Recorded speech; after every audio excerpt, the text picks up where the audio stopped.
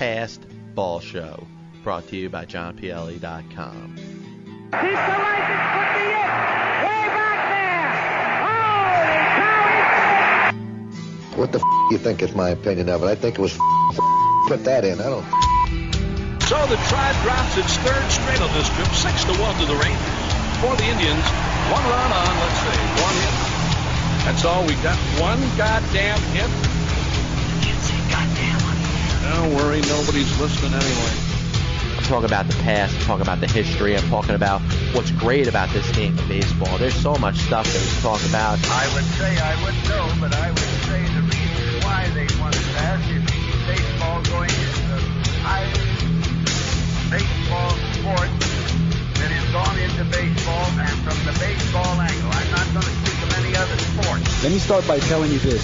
I have never used steroids, period. Jerry, just remember, it's not a lie if you believe it. Joe Carter with a 3-run homer. The winners and still world champions, the Toronto Blue Jays. And this team sucks. Well, he's out. Yes, Fred is out. Look at this. Fred is out. Damon Mack. I'm not in here to argue about other sports. I'm in the baseball business. It's been run cleaner than any baseball business that was ever put out in the 100 years at the present time. Sell the team. Oh, yeah, welcome aboard John Pielli, Past Ball Show, MTR Radio Network. Of course, hour 2 of the radio program. We're going to open right up with an interview I recorded with former Major League pitcher Chuck McElroy. And Chuck was drafted by the Philadelphia Phillies in the 1986 season, made his Major League debut with them, and then moved over to the Cubs, where he kind of established himself as a left-handed reliever, but not a specialist. Towards the end of his career, he became that prototypical loogie, but prior to that, he was a very good reliever, late in games, could pitch more than one inning, and there's a couple of things we end up getting into. So hopefully you guys enjoy this spot with former Phillies, Cubs, Rockies, Mets, amongst other teams, left-hand pitcher Chuck McElroy. This is John Pielli. I'm here with former Major League pitcher Chuck McElroy. Chuck, thanks for having a couple minutes today. It's my pleasure, John. And of course, Chuck, you got a chance to, pitch in a game for, just about 12 years, man. And that's, obviously to be a Major League pitcher for that long, obviously means that you had to have the ability to stick around and make adjustments through all the different years. What would you say was the biggest adjustment that you had to make, going out through your career to be able to sustain yourself as a Major League pitcher? Well, what I did, John, is that I found myself with the right guys on the team. I had older guys, and I'm kind of glad that I came up with the older generation because they taught me how to play the game and respect the game and go on out and take care of your business. And, they say, before you know, you got 10 years in, like I say, they got 12 years in, and learn the game from those guys. And, stay healthy was the most important thing, and not abuse my arm. And the most important thing, was the mental part of the game. And I just looked at the game and I just had fun. I enjoyed it. Man, trying to keep getting paid for it and just had fun. Yeah, now, you touched on that, growing up with, pretty much coming up with an older type of generation. You were, of course, drafted by the Philadelphia Phillies in 1986. Who would you think were the biggest influences on you as far as, either players or pitchers in a Philadelphia organization or people that kind of mentored you coming up through their farm system? I had guys like Kenny Howell. Kenny Howell, who used to be pitching with the Dodgers, and also he was a Brooklyn coach of the Dodgers just recently. And he just took me under his wings once I got to on the 40-man roster. And said, hey, son, you come in, teach you the game, learn the game. And plus, not only that, I sat back, sitting in the dugout, sitting at the field, watching how those guys played the game, like the Ozzie Smiths, the Willie McGee's, and all those guys, and talking to Steve Bedrosian about how to be effective a good reliever, because in the minor leagues I was a star.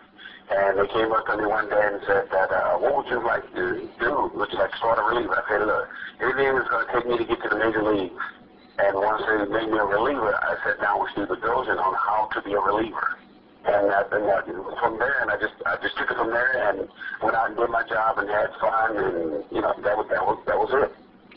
Yeah, I tell you, and we're going to touch on a number of different things throughout your career. But I tell you, one thing that always fascinates me is obviously the change of the reliever.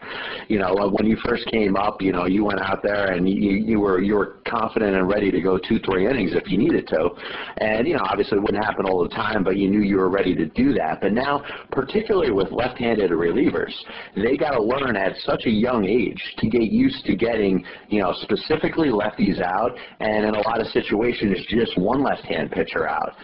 How did you see that evolve throughout your major league career?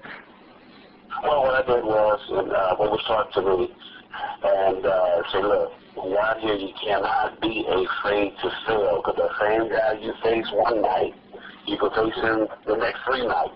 So what I did was I just took that philosophy and I just ran with it, and just went out there and challenged every hitter. They've always taught me and tell me to look, if you're going to lose on your best pitch, lose outside making the guys hit the ball. I said, if they can do that, you put your head off to them. And that's what it was. Just giving respect to the hitters sometimes, because there was a good baseball, some great hitters. And you're not going to get them all. Like Tony Green and those guys, like they're hard to get out. But when I got them out, yes, I would definitely find out, because those are good hitters that was hard to get out. And when I lost with my head up, and I was ready to go to the next phase. That's what made the difference. Yeah, it definitely had to, and I tell you, especially nowadays, and I tell you, I know you got to see some of that towards the end of your career as your role kind of changed, and you got used to going in that big situation. Like you said, going up against the Tony Gwynn, and then you get him out, you come out of the game, you feel like you did your job. But I also think that in some instances, the way some of the relievers are used nowadays, I think it's taken away some of the potential that they have, because I'm sure you would agree from your perspective that you felt just as confident getting a right-hand hitter out than a left-hand hitter out. Yeah, I couldn't, to this day, I couldn't really tell you why and how. You're right about that, because I was more effective against right-handers, and I guess because I can pitch the ball, throw the ball better on the outside on the right-hander than I could inside on the left-hander. Figure that one out. That's to this day, I really couldn't even say, because, later on in my career, I realized that I guess because of my slider was breaking, I could break the throw in better on the right-hander than I could on the outside on the left-hander. So I don't know. It's just one of those situations. It's kind of weird. Yeah, and I'll tell you, obviously as you move forward, you make the change, and your role changes a little bit. But of course, you had a chance to pitch, for a lot of teams. Once again, John Pielli here, former Major League pitcher Chuck McElroy. Now, you kind of established yourself a little bit. 1991 comes, you go over to the Cubs, you have a breakout season, sub-2 ERA. You must have felt pretty confident at that point. Did you think from that, pretty much at that point, a lot of your work and stuff that you mentioned before about picking brains about guys like Steve Bedrosian and stuff was starting to pay off? Yeah, well, it was. Once again, I got traded over to the Cubs. You playing with guys like Hall of Fame Andre Dawson, Ryan Sandberg, Sean Dunston, who are Greg Maddux. Those guys made the game fun. That was the most important thing, was making the game fun. Especially as still a young, ball player, is, breaking my way into the major league, because it was all about timing. Timing is the most important thing, because when you have new GMs coming in, new managers coming in, it's all about timing. That was what it's all about. It's one thing they couldn't take away from you. You had the stats. Number of years, yes, that made a big difference is why you're going to be around there. But anytime that they bring in someone else new, it makes it a whole lot tougher, because now they got to see you all over again throughout the season, and who was best for that general manager or that manager. That's what it was. It made a big difference. Yeah, no question. Once again, John Pielli here with Chuck McElroy. Now, you end up, switching in a lot of different teams, and I think, what becomes kind of common, particularly about relievers in a game, a lot of teams, feel in some instances that they could kind of be flipped around, and other teams like to take chances on on guys that are able to go out there and pitch the middle innings and help out towards the back of the bullpen. But what was in your opinion, opinion, you're maybe the best stop that you made? Like you went over to the Cubs, you went over to the Reds, the Angels, the White Sox, the Rockies, the Mets, the Orioles, and the Padres. Did you ever hit a certain place where, you were like, in addition to just doing your job, going out there and pitching, you were like, hey, this is a place I wouldn't mind being for a little while? I had a couple teams that was like that. Of course, Chicago Cubs, because of the tradition, that's what really made me and really put my name out there was the Cubs, because you're on TV every day. And also the Reds. The Reds was the one that, with the guys on the team like the Barry Larkins, made it fun to be over to make the game fun. That it wasn't just a job, that we were a family. And also to the Rockies gave me my first multi-year contract because they treated me right and they let me go out there and be me. And I'm not saying that all the other teams didn't, but it was just out there, those the ones that made the game for me. Yeah, no question. I'll tell you, one thing that obviously you mentioned the Rockies, they ended up, not mistaken. No, I'm sorry, I got a mistake. The Arizona Diamondbacks took you in the expansion draft prior to the 1998 season. A chance to play for a brand new franchise, an organization that's just starting out. How did you feel about that? And tell us a little bit about your experience playing for a team that just kind of coming to spring training with a team that was just forming itself. Well, the thing is, it was always told to me that no matter what uniform you put on, you go out there and you respect it, the name on the front and the name on the back, and go out there and do your job. And before you know it, you got team wins in. That was always taught to me. It didn't matter. I just wanted to pitch and play ball and be a major league pitcher. Yeah, of course, after you're done pitching, you end up, your son gets drafted by the St. Louis Cardinals in a 2011 draft in the third round. Tell us a little bit about, obviously that probably means a lot to you as a dad. You got to be proud. You see your son, possibly, play, obviously playing professional baseball and maybe making it to the big league someday. So, yeah, tell us a little bit about, CJ and, him playing professional baseball now. Well, the thing is, with CJ, he was a big-time football running back in football in high school, and he had a lot of colleges out there. I think he was offered 15 football scholarships for football. And also, with baseball, going through that whole draft process, I kind of handled everything for him in the whole draft process. I tell you, I don't know how agents do it with a lot of players. Just me handling that one was a lot of work. And it wasn't stress. The best thing I can say, best words I can put it was stress fun. It was stress because it's your son, but it was fun because you see your son go through this process. And he had just done a tremendous job of taking care of his business on the field. And that's what I told him, take care of your business on the field, the rest will happen. The good things that happen off the field. And it was fun to see him and seeing all the scouts at the game. It was fun just seeing that and being around that. And, he gave up football, and he was looking for football and baseball at University of Houston, and he gave it up to go play baseball because he had something I never had, speed. He can run.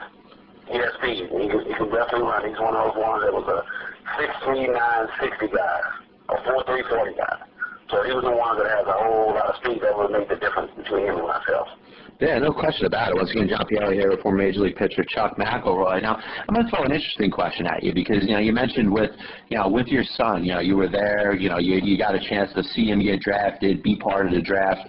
What would you think was the biggest difference between, you seeing the draft process from your son's perspective now to the way it was when you were drafted, when the Philadelphia Phillies took you in 1986?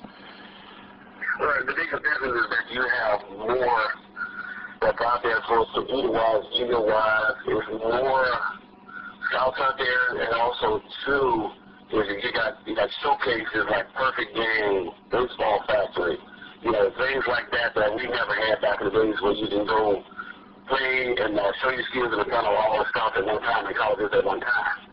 It was one of the ones back then when I came up, it was the ones, hey, one guy can see you, and then you might have one or two guys at the games. Now you have about 20, 30 scouts at a lot of these guys' games. So that was the biggest difference compared to now compared to then. Absolutely, man. And Chuck, and of course, you do a lot of work now with a lot of younger players, coaching and kind of instructional things. Tell us a little bit about what you're up to with that, what got you into it, and a little bit about your website. Well, the thing that got me into, because of course I have two boys, but also two.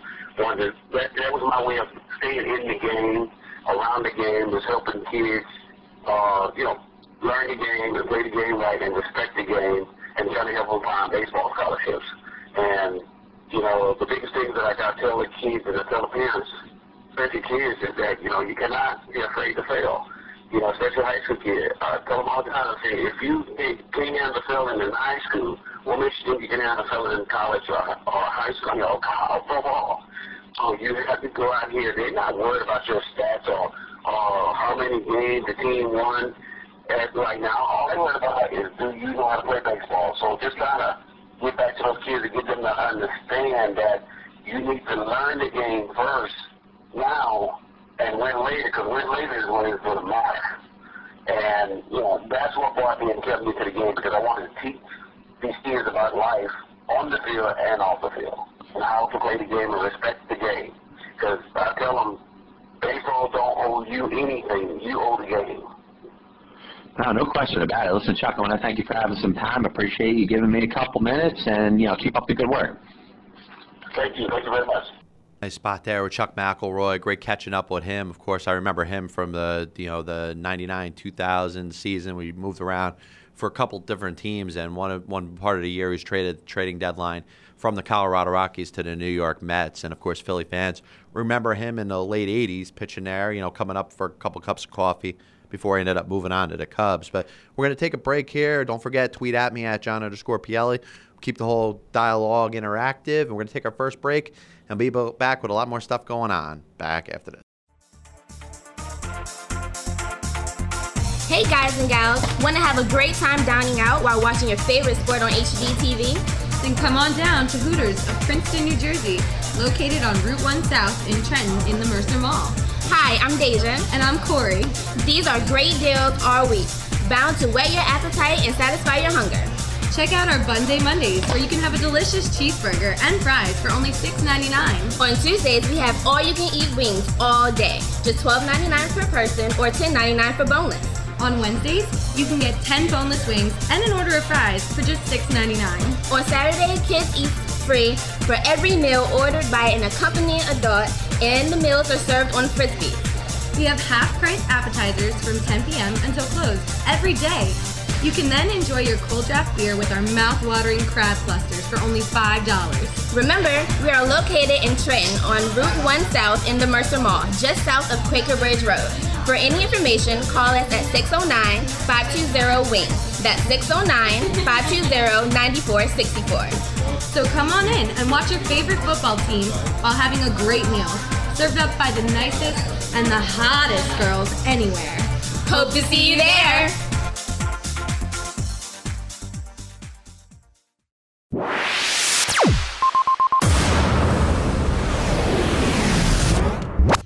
This is Lady E, one of the many broadcasters at MTR Radio. If you're listening to MTRradio.com, fantastic. Que bueno. But if you want to take us with you, we have an app for your smartphone that lets you listen to us 24/7.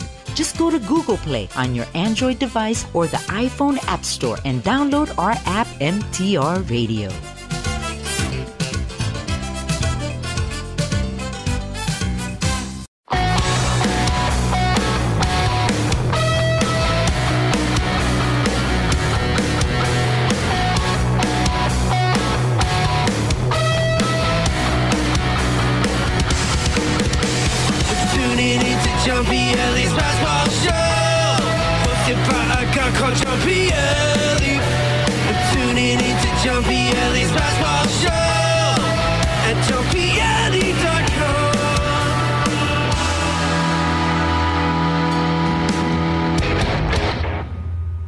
Welcome back, John Pielli, Passball Show, MTR Radio Network. We're going to segue right into our next interview.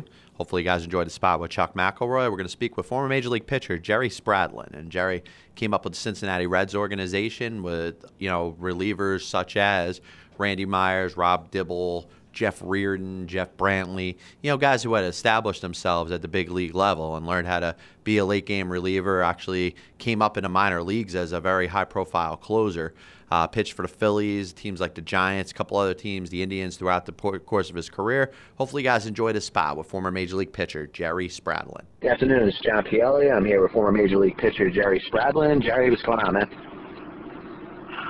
Well, it's just trying to stay warm. How you doing?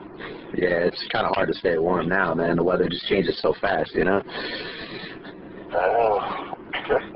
Well, Jerry, out there, yeah, it is, man. Obviously you had a chance to pitch, several years over in the major leagues, and you came up through the Red system. Tell us a little bit about you getting started and the success you had in the minor leagues. I know, you had the 1 year where you pitched to like a low 1 ERA, 34 saves for Chattanooga in the Southern League, right? Yeah, that was back in '92.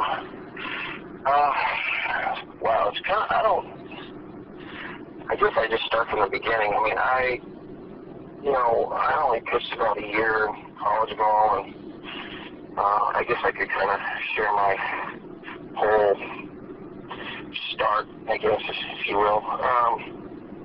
But, I mean, I started at a junior college. I was kind of a walk-on,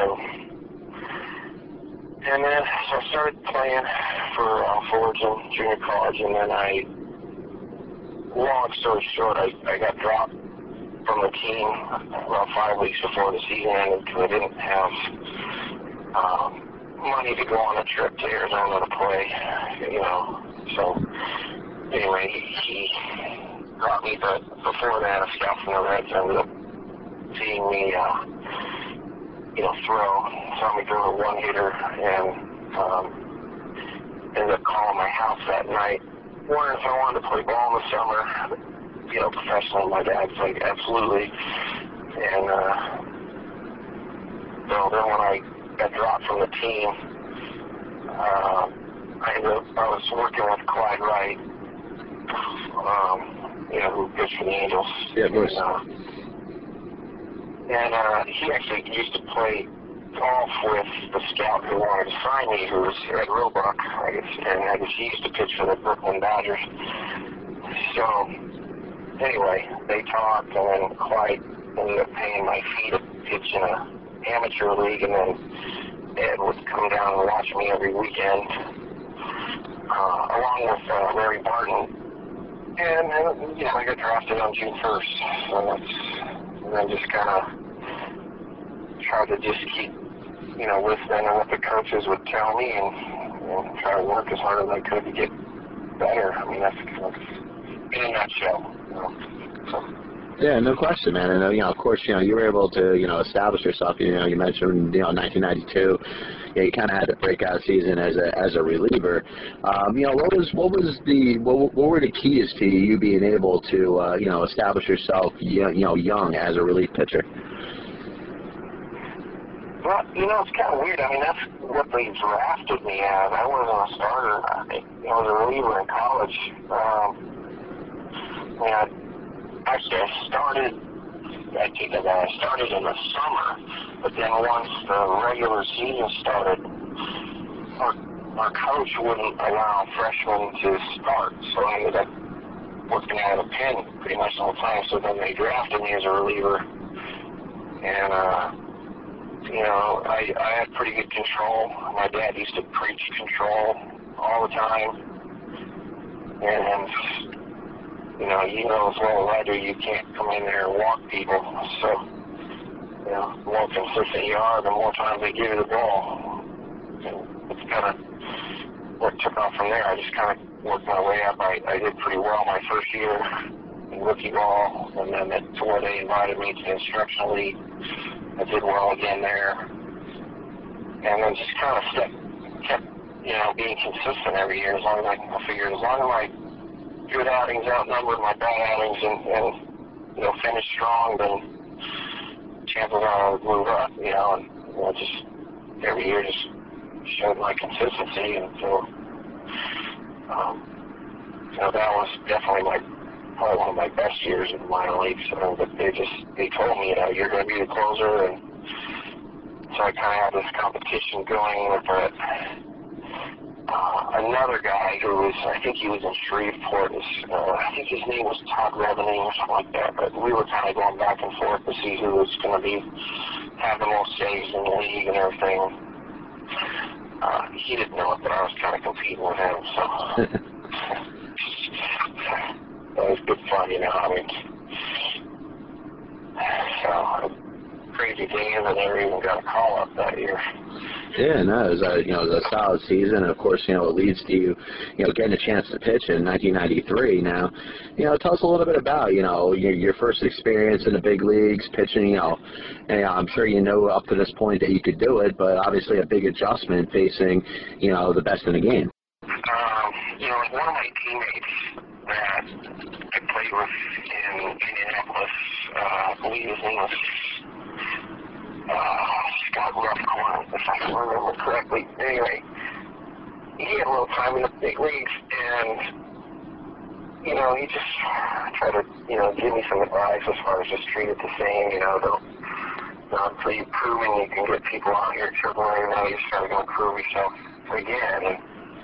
And so I just remember standing on the mound my first appearance, because I was only supposed to be there for 3 days.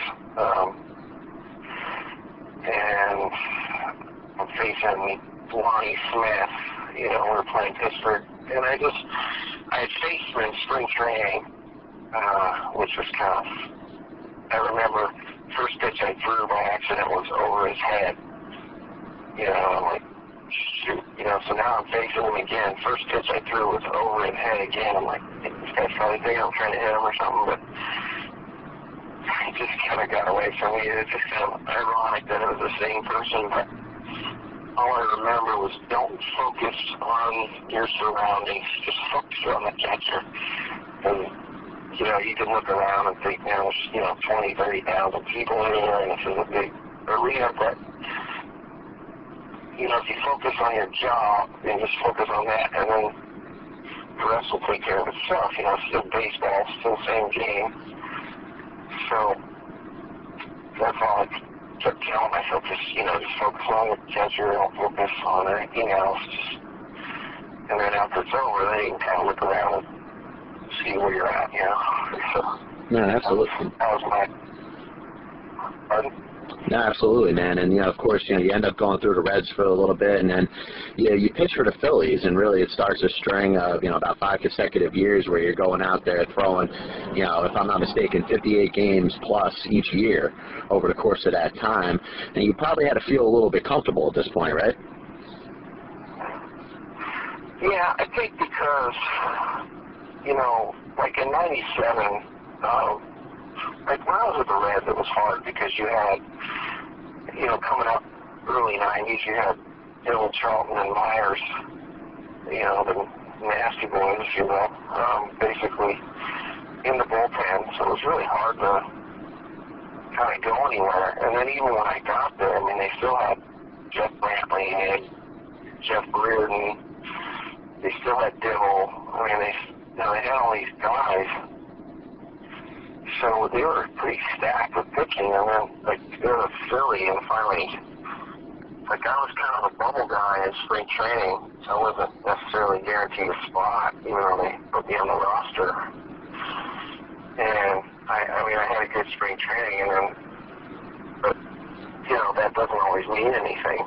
Because, I've known guys that can go in spring training, and big league camp, have 10 scoreless innings, and still get set down. So absolutely. It doesn't really matter, but, they've kind of got their team already picked. So, about 3 days before we're breaking camp, Francona called me into the clubhouse and was just, I thought, he tells you to shut the door behind you, I'm thinking, oh, great, I'm getting sent down or something. I just want to let you know you made the team, and, I was so relieved. It felt like I earned it, and he kept giving me the ball, and I kept taking it as much as he would give it to me. And, looking back, it was a lot of innings. I think 76 appearances the first year. which I was hoping to get 81, but that didn't happen. But, man, I look back and, you know, man, I just love getting the ball. I'll take it whenever he gives it to me, so. Yeah, no question. Now, you know, as you go back like a little bit, you know, you mentioned your time with the Reds and all the, you know, the good proven closers that were there. Did you ever get much of a chance to pick the brain of, you know, like a Myers or a Jeff Reardon or, you know, the you know, guys like that to kind of see what they did to get the edge they had? I mean, Reardon was there. Like, Charles and Myers were gone when I got there. I mean, Dibble was still there, and so you know, you try to talk to them a little bit, try to watch what they do. I mean, I kind of emulated Dibble's leg kick because I felt like I threw harder when I had a higher leg kick. You know, and actually found out Nolan Ryan said the same thing as my pitching coach I had here in California. So, but I just kind of took that on and then tried to just kind of watch and learn. You know, I wasn't too, I don't want to say outgoing. Like, I didn't talk a whole lot. I just kind of absorbed stuff. And I mean, I saw a guy that would come up and try to talk about how good they were, and the next thing you know, the veterans were talking about them, and they didn't last too long. So I just kind of kept my mouth shut and did what they told me to do. But yeah, I mean, I talked to Dill a little bit. I talked to Reardon. I mean, Reardon used to throw his knuckleball pretty hard, and I wasn't a knuckleballer, so I just kind of, you know, they have their routine, you know. I mean, Dill and Charles would be Dill and Reardon would be in the clubhouse till about the 6th inning. I'd walk in around the 4th or 5th, go use the restroom, and they're smoking a cigarette, you know. So they had their kind of little thing. They come out in the 5th or 6th and be ready to go. You know? Yeah, no question, man. Once again, John Pielli here, former Major League pitcher Jerry Spradlin. You know, you end up, you know, with the Phillies for a couple of years. You play, you know, a year in Cleveland, a year in San Francisco, and then a year in Kansas City. What did you think through that time, from the Phillies to the Indians to the Giants to the Royals? Which year would you think you were part of the best bullpen? On paper or just as a team? Well, I guess it would be maybe a combination of both. I mean, sometimes, you know, on paper it doesn't necessarily pan out. You know, once you got it together, you know, you established your role. There's other guys that had their roles established, and you know, you kind of looked at it. You said, hey, we got something set up here. That, you know, the ball go to him, to me, to him, to him, or, you know, whatever order that is. I'd say, you know, I mean, yeah, because you could say on paper. I mean, Cleveland had, you know, had a pretty good solid bullpen, but I think San Francisco, because I mean, you had Rob Mann down there, you had Alan Embry, you had Rich Rodriguez, it's Felix Rodriguez, Julian Tavares, myself, John Johnstone. But any one of those guys, it just seemed like they could give the ball to, and it was, you know, they were going to shut it down. Yeah, no, absolutely, man. Now, you know, you end up after 2000, you end up bouncing around a little bit from the Cardinals organization to independent ball to Arizona, you know, and you end up going to, you know, a couple different organizations playing some independent ball. You know, how did that feel for you? Like, how were you able to handle that after having, you know, established amount of success in the big leagues to kind of have to almost like do it all over again and prove yourself again? It was kind of humbling, you know. I mean, you know, not so much going back to St. Louis, because I knew, you know, like Cleveland promised, you know, they tell you one thing and do another. I mean, clubs just do that. As far as, you know, they told me they'd give me a shot to make the team, or prove a legitimate shot. But I only got 2 innings in spring training, and they were going to send me down, so I asked for my release and went to St. Louis, which I almost went to New York. I was literally on my way to Columbus, and then it seemed like St. Louis wanted me more. So I went there, And then, I got hurt. I found out I was hurt halfway through the season when they called me up to St. Louis. You finally, you find out you got a tear in your rotator and your labrum, and now I worked so hard to get to the big leagues. I was having one of my best years in AAA, and then it's over before it even got started. And so then the next year we have an independent ball because,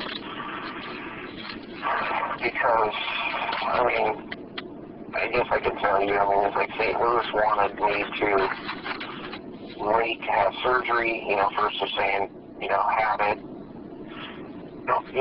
in September or, August, July, August, whatever, so that we'd be ready by spring training next year. They were already going to offer me a contract. And then when they found out I really needed surgery, then they were wanting me to postpone it till spring training and then have the surgery. And I'm thinking, but then I'm going to be out the whole year. So I decided to go ahead and have it done anyway. And so, I'm not trying to badmouth any organization or anything, but, they pulled the contract off the table and then didn't end up paying for my surgery, and my insurance had to pay for it. They paid for my rehab, but I ended up having to pay for my surgery on my insurance. And luckily, I kept the insurance I had, otherwise I wouldn't have been able to pay for it. Wow, that ends up being a bad break, man, and you're able to get through that, and you pitched again, and you never made it back to the big leagues. But what definitely interests me is the fact that 3 years ago you had a chance to pitch for in the Golden Baseball League for the Maui team, at age 43. Tell us a little bit about what inspired you to come back at that point, and a little bit about how how that season went as you got a chance to pitch again after a couple of years being out. Well, I'll back up, kind of to after I pitched in Baltimore, over there in Blue Union and Ottawa. I felt like I couldn't get consistent in AAA with the way things were, coaching-wise. And so, I got released.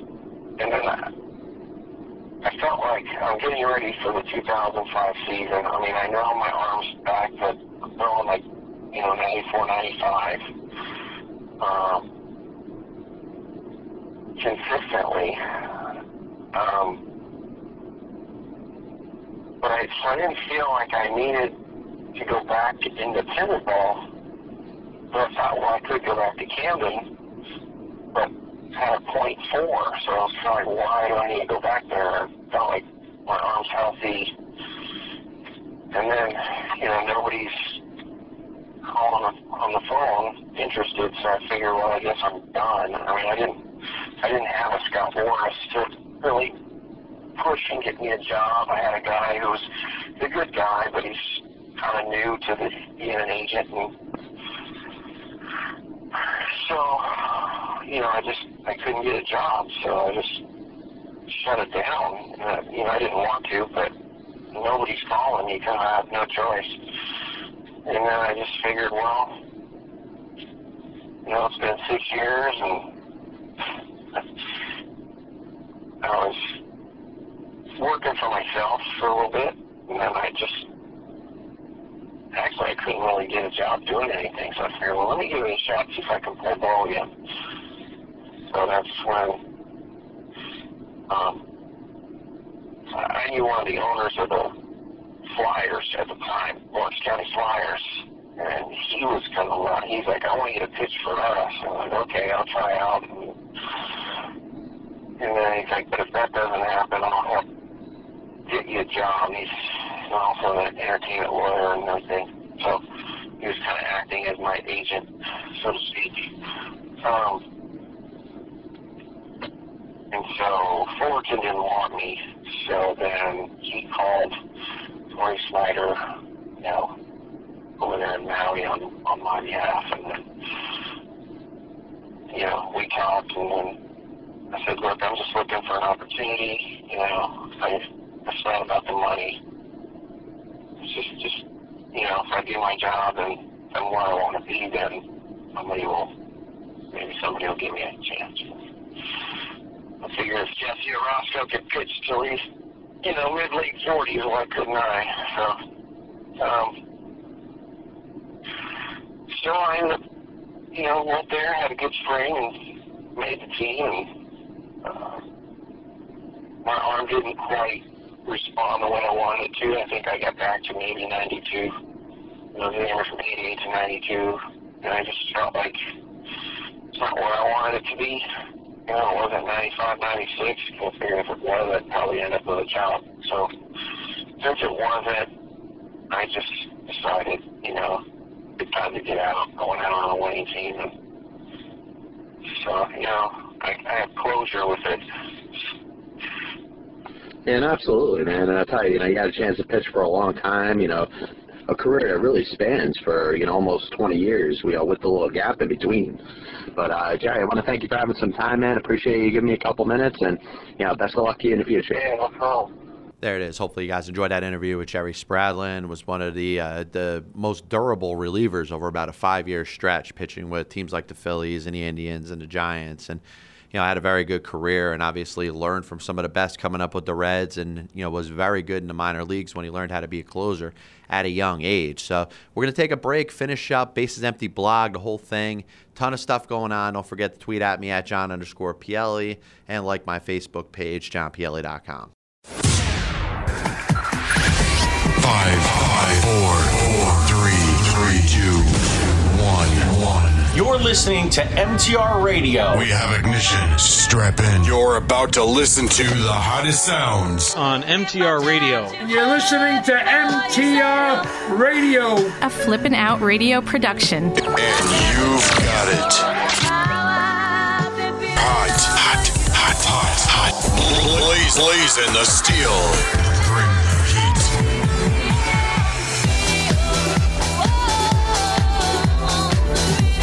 Always covering the most current topics today. Check us out on mtrradio.com. We'll offer packages to advertise on our website and on MTR Radio. Get your name in front of over 5.5 million people. Advertise on MTR today. Email info@mtrmedia.com for details.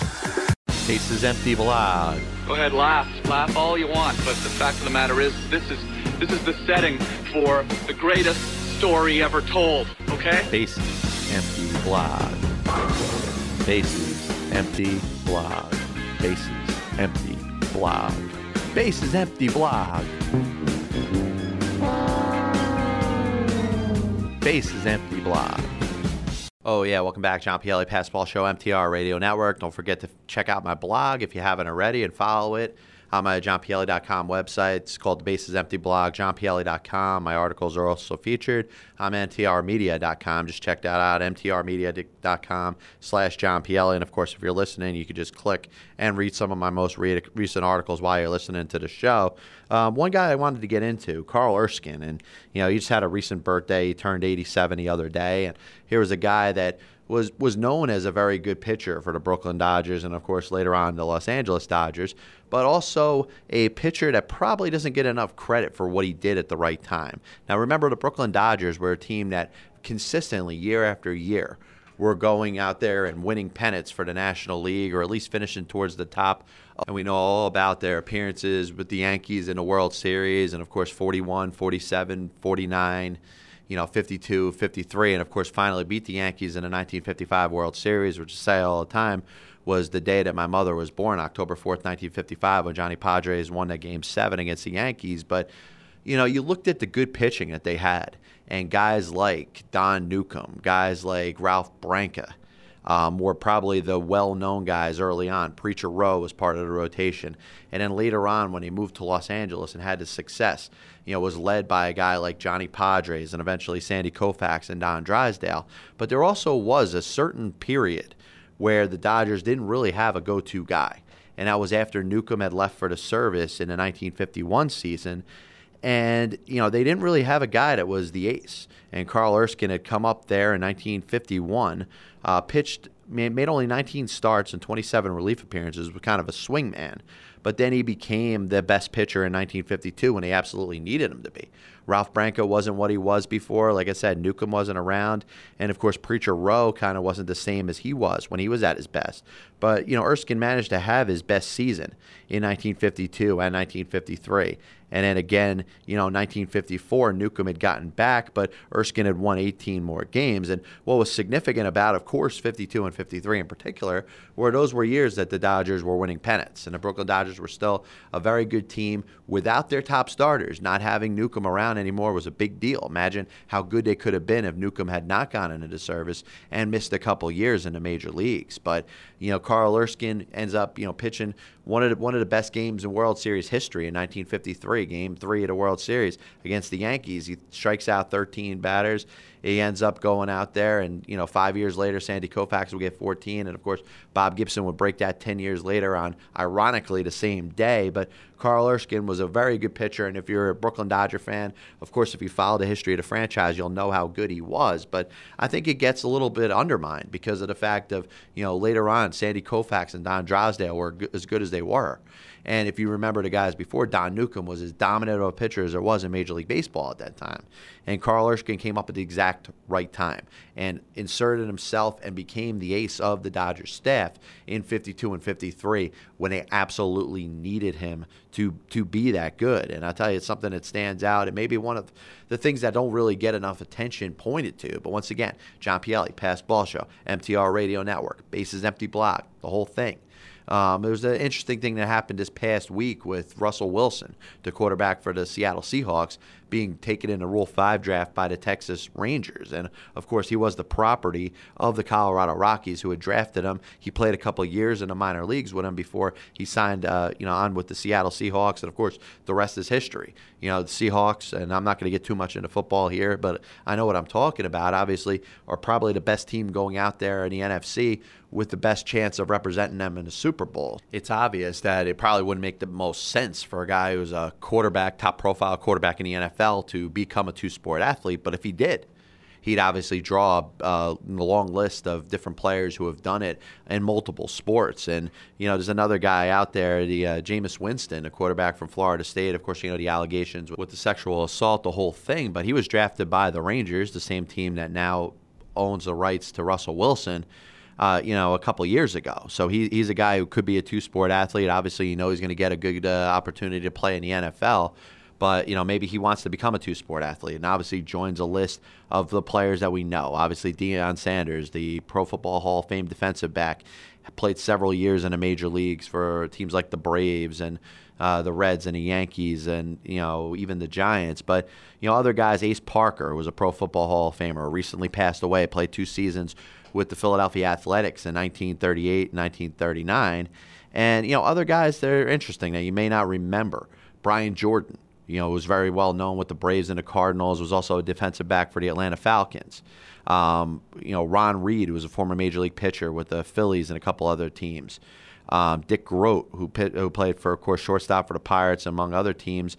And then, former Major League pitcher Mark Hendrickson ended up all playing in the NBA at some point. Groat ended up playing for the Fort Wayne Pistons in 1952. Reed played for the Detroit Pistons of the 1980s, and Hendrickson played in the NBA 4 seasons from 1996 to 2000. And, of course, Danny Ainge. He had a long career in the NBA, is now an NBA executive, played for the Toronto Blue Jays from 1979 to 1981. John Elway played minor league baseball in the Yankees in the Royals system. Tom Candiotti, a knuckleball pitcher, was a standout Pro Bowler and was inducted in an International Bowling Hall of Fame. Standout pitcher Ralph Terry joined the Senior PGA Tour and finished 59th on the money list in 1989. And obviously we talked about Winston or where he stands, but other NFL players have ended up being drafted. Colin Kaepernick was drafted by the Chicago Cubs. Eric Decker by the Minnesota Twins. Dante Culpepper by the New York Yankees. Tom Brady by the Montreal Expos. Troy Aikman by the New York Mets. And Michael Vick was also drafted. Dave Winfield, who stands out because, in addition to being a Baseball Hall of Famer, he was the first and only player to be drafted by 3 different professional sports. And he was drafted in the NBA by the Atlanta Hawks, the ABA by the Utah Stars, and then the NFL's Minnesota Vikings. Tony Gwynn, Mr. San Diego, was drafted by the San Diego Clippers of the NBA. Tom Glavine was drafted by the NHL's Los Angeles Kings, and even Kirk Gibson, the 1988 NL MVP, was drafted as a wide receiver by the St. Louis Cardinals. But once again, John Pielli, Passball Show, MTR Radio Network, Bases Empty blog. Don't forget to check it out, johnpielli.com. I'm going to continue something I talked about with the draft series. And I was breaking down expansion drafts and the way, a lot of them ended up working out. I'm going to be pretty quick with it because I don't want to get too far into it. But, the Montreal Expos took Manny Mota with their first overall pick in their draft and ended up taking guys like Mac Jones and Jack Billingham, Don Clendenin, Bill Stoneman, Larry Jackson, Jimmy Williams, Mudcat Grant, Jerry Robertson, and ended up coming up with a 1969 opening day lineup of Maury Wills, Gary Sutherland, Rusty Staub, Mac Jones, Bob Bailey, John Bateman, Coco LeBoy, Don Hahn, and Mudcat Grant. And the Expos finished 52 and 110, last place in a newly formed NL East division. So, you got them and, of course, the Padres who had come in the same year. They took Ollie Brown, an outfielder for the San Francisco Giants with their first overall pick. Ended up taking right-hand pitcher Dave Gusty from the St. Louis Cardinals, pitcher Dick Selma from the New York Mets. Other guys that were notable were Clay Kirby from the St. Louis Cardinals, Jerry Morales from the Mets, Zoil Versalles from the Los Angeles Dodgers, Jerry Devanin for the St. Louis Cardinals, Al Ferrara for the Los Angeles Dodgers, Tony Gonzalez for the Philadelphia Phillies, Dave Roberts for the Pittsburgh Pirates, and really nothing else stands out there. Cito Gaston was their last pick with the Atlanta Braves, but they, of course, made some moves, but started out with Rafael Robles leading off playing shortstop, followed by second baseman Roberto Pena, center fielder Tony Gonzalez, Ollie Brown the right fielder, Bill Davis at first base, Larry Stahl in left field, Ed Spezio at third, Chris Cannizzaro catching, and Dick Selma pitching. Under new manager Preston Gomez, Padres finished 52 and 110, last place in a newly formed NL West. Now on to 2 American League teams. Like I said, there was 4 teams added for the 1969 season and the 1968 expansion draft. And, we're going to get into right now the Kansas City Royals, who ended up taking Roger Nelson, a pitcher from the Baltimore Orioles with the first overall selection. Joe Foy came over from Boston to play third base. Ellie Rodriguez, a catcher with the Yankees, ended up being drafted. Bob Oliver, Steve Whitaker, Wally Bunker, Dick Drago, Pat Kelly, Al Fitzmaurice, Mo Jabrowski, Jackie Hernandez, Hoyt Wilhelm were all among players drafted by the Kansas City Royals in the 1968 expansion draft. Their starting lineup ended up starting the season. Lou Piniella led off in center field, followed by second baseman Jerry Adair, Ed Kirkpatrick in left field, Joe Foy at third base, Chuck Harrison at first, Bob Oliver in right field, Ellie Rodriguez catching, shortstop Jackie Hernandez, and right-hand pitcher Willie Bunker got the start. Manager Joe Gordon led them to a 69 and 93 record in a newly formed AL Western division, but they finished 5th place out of the 7 teams ahead of the Chicago White Sox and the expansion Seattle Pilots, who were also involved in that same draft. They end up going out there, and they took first baseman Don Mincher out of the California Angels organization with their first overall pick. Tommy Harper, Jerry Euler, Jerry McNertney, the catcher, Tommy Davis, Marty Patton, Gary Bell, amongst players that they ended up coming up with. Mike Marshall, Jim Gosker, and Mike Ferraro kind of round out the draft. But Tommy Harper was the leadoff batter playing second base. Mike Keegan was in right field. Tommy Davis in left. Mincher was at first. Rich Rollins was the third baseman. Jim Gosker was in center field. McNertney was catching. Roy Euler was the shortstop, and Marty Patton was the pitcher. And I told you they finished in last place under their new manager, Joe Schultz, and ended up finishing with 98 losses. But what I found interesting about it was something that I hope I could segue with enough time to finish this off, was the change of the Seattle Pilots to the Milwaukee Brewers after the 1969 season. And one thing that I do want to get into is why that ended up happening. If you remember other teams that relocated relocated because there was more than one team in a city. You remember the Boston Braves, the Philadelphia Athletics, the St. Louis Browns all moved because there was other teams there. Even the Washington Senators, the first year when they moved to Minnesota, they got a new team the right way. So the Kansas City Athletics ended up moving to Oakland. They got a new team that same season, and Seattle ends up getting a team for the first time. But the one team that got screwed was the Milwaukee Braves, who ended up moving to Atlanta without a new team. And to make a long story short, that was the reason why Milwaukee ended up getting in and getting a team out of Seattle. Of course, Seattle comes back with the Mariners in 1977. But once again, John Pielli, Passball Show, MTR Radio Network. Thank you for tuning in. Big thanks to Jerry Spradlin, to Chuck McElroy, to Greg Zahn, as well as Jimmy Messier. We'll be back with you next week. Rock over London, rock on Chicago. The heartbeat of America. That's today's Chevrolet.